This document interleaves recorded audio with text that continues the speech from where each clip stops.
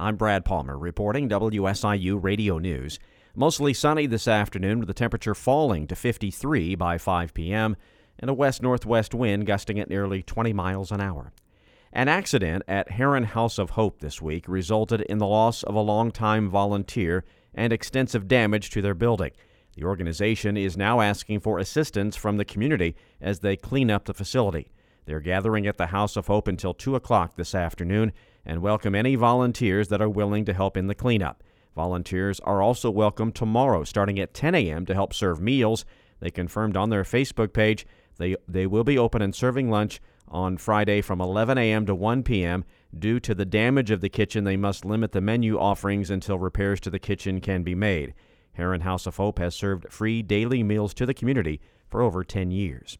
The Illinois Department of Natural Resources has announced preliminary deer harvest numbers for the 2022-23 hunting season.